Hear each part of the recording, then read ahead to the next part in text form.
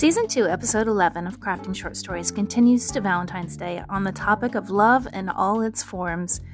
I admit, as a middle-aged mom, I do like to read those cheesy romance novels online from time to time. There seems to be 4 or 5 main romance novel tropes that I find. The first one is an enemies to lovers romance. The second one is maybe a boy or girl that moves in next door, or the new kid in town type of story. The third one is the Christian Grey billionaire rescues an innocent story. And then there's always number 4, which is the supernatural one, which usually involves either werewolves or vampires or zombies or ghosts.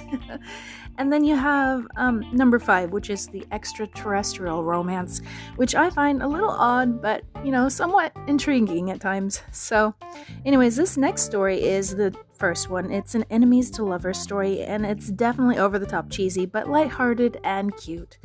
It's set in an Arkansas bowling alley. Imagine Kingpin meets Romeo and Juliet, and it's called Love Amid the Lanes. There was a little bowling alley in Hot Springs, Arkansas. It was a popular locals joint and featured 12 open lanes for 12 unique teams on league night each Friday evening. People loved to go to the little bowling alley to unwind from a long week of work.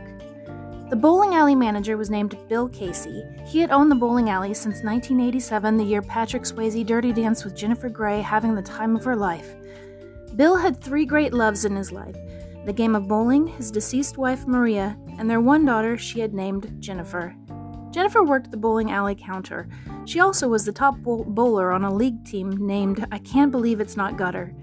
Jennifer was a vibrant woman, though still unmarried. For years she had looked in vain for that one true love of her life. Her team of friends were several fun colleagues from diverse occupations that shared the one commonality of being great together. They all agreed on one thing: they disliked the other competitive league team at Lane 1 called Split Happens. Split Happens consisted mostly of what some might call a redneck hillbilly crowd. They were dang good bowlers. The best player on the team was a handsome eligible bachelor named David Huxley. Every Friday night, the team at Lane 1 and the team at Lane 2 would spar good-naturedly, trading continuous barbs or pranks at each other's expense. Every year, inevitably, these 2 teams would face off against each other in the annual championship for the Big Bowls Trophy, a much-esteemed achievement. For the past 3 years, Split Happens had held the title of champion on the Grandmaster board. This was dedicated to all the great bowling league teams through the years since 1987. There were other teams in the league, too, that stood a chance at winning a prestigious spot on the leaderboard. The group in Lane 3, for example, was a hardy team of independent feminists. Their team was named Gotcha by the Balls. In Lane 4, likewise, was a team of fun-loving LGBTQ friends named the Sexy Strikers. There were other lesser teams as well, such as the comic book fan team called the X-Men at Lane 7. They loved all things high-tech. David Huxley and Jennifer Casey had grown up together, attending the same classes at the same elementary school and high school. David had always admired Jennifer from afar. Jennifer, for her part, held in high esteem David's ability to hit multiple strikes. He carried his team to victory again and again. They, however, were adversaries on opposing teams. For some reason, through all the years, the 2 had never really dated, but that all was about to change. It was a cold, blustery Friday night in February, just before Valentine's Day. The league games had just ended. Split Happens and I Can't Believe It's Not Gutter both defeated their opponent teams. The sore losers for the night were taking off their bowling shoes and turned them in to Bill at the counter. They were heading out the door. Jennifer wandered over to the old arcade that held the ancient games. David was already in there with a few friends. She took some quarters out of her pocket. She eyed the old air hockey game to the side of the room. David looked over at her mildly with interest. He always seemed to notice her. She caught his glance and smiled. Cocking her head towards the air hockey, she asked him, "You up for a game of this? I haven't played it in a while." "As I recall," he said, "you used to be pretty good at this one." She laughed. "I'm a little bit rusty, I'm sure." They put the quarters in the slot and the air hockey game commenced, a humming noise indicating it had started. The 2 squared off against each other on opposing sides. Jennifer scored the first point and grinned. David grinned back. He quickly scored the second point. Jennifer rolled up her sleeves to try again.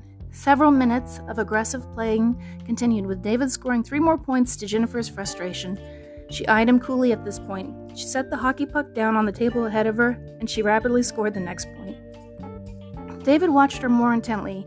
He noticed every little detail about the way she bit her upper lip as a tell that she was getting ready to strike, or the way she squinted when he would come close to scoring again. The hockey puck went back and forth more urgently. David noticed, too, that she looked quite pretty that night, with her curly black hair tied back at the nape of her neck, her crew shirt and slim jeans accentuating her appearance. She scored another point, and he let out a slow whistle. "Damn," he said under his breath. The game continued. He ended up winning and smiled mischievously. Although defeated, Jennifer had to admit to herself that she loved that smile. David had always been handsome and loved to have a good time. "All right, I guess you won this time," she admitted. They both shared a brief moment. She figured she needed to help clean up, so she started to turn away to leave the arcade. David frowned just a little. He finally said the thought that had been in his head through most of the air hockey game. "You doing anything later tonight?" Jennifer blinked. She looked around at the others in the arcade for a moment. No plans." "Why?" she said, bluntly surprised.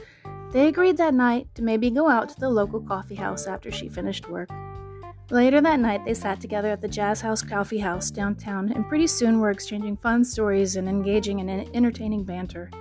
Jennifer felt comfortable with David, although they both worried a little that at any moment they might be seen sitting at the same table together. They agreed to go on a few more dates after that.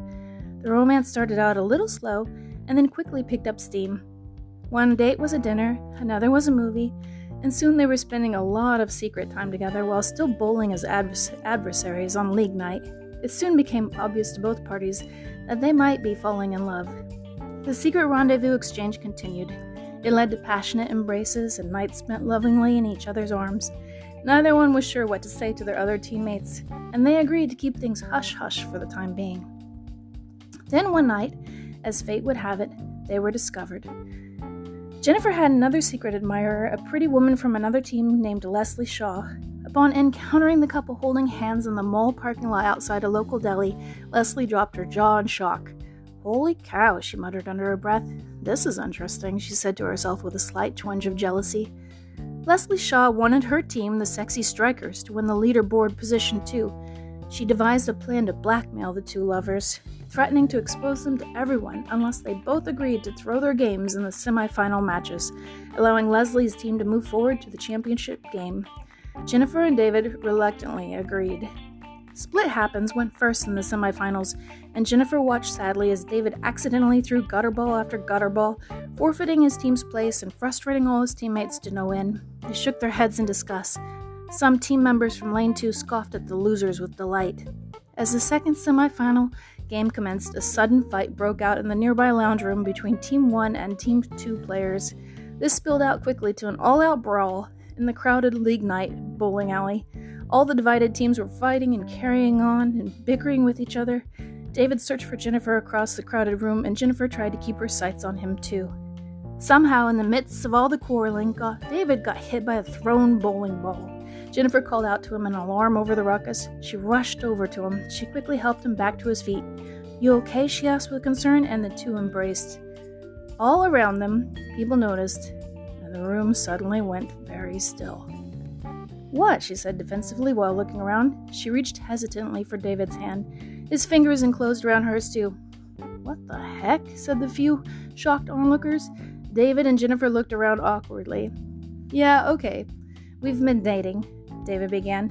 He then proceeded to explain the story of their relationship and what happened with Leslie. Leslie looked down embarrassed, and she slinked off to the side a bit. David looked back at Jennifer holding his hand, and he smiled at her. "I know we all have our differences," he said hesitantly, "but the truth is, I love this woman. Jennifer Casey, will you marry me?" he asked her as he started to get down on one knee. The crowd completely stopped fighting at that point. Everyone waited for the reply with bated breath. When Jennifer said yes, her teammates were among the first to clap alongside the teammates from Split Happens. Soon the folks that had been looking to start trouble were ashamed of their behavior. The whole room clapped then, even Bill Casey, who clapped the loudest. It was decided that the couple would get married at the bowling alley later on that month. Bill Casey then disbanded the league teams altogether. He took down the leaderboard, which had caused so much animosity among the different groups. There would be no more league nights, no more winners, and no more losers. Everyone would play as equals. On the wedding night, David Huxley and Jennifer Casey married at Lane 5. He wore a tuxedo and she wore a beautiful white wedding dress. They kissed happily. She tossed the bouquet. Leslie Shaw managed to capture the bouquet, too, alongside a beautiful bowler named Sarah. Leslie and Sarah smiled shyly at each other. For Leslie, it seemed fated. That's how Leslie found her new love interest in life. That night, the bowlers at Bill Casey's little bowling alley in Hot Springs, Arkansas, all bowled together as friends in a big, diverse party. Bill Casey turned the lights down low. He set everything to cosmic bowling. He turned on the music. Happy Together by the Turtles filled the air, and everyone was truly happy in that moment, especially David Huxley and Jennifer Casey. This concludes Crafting Short Stories. Thank you, and we have one more day till Valentine's Day, so make sure that you get your gifts while you can. Thank you.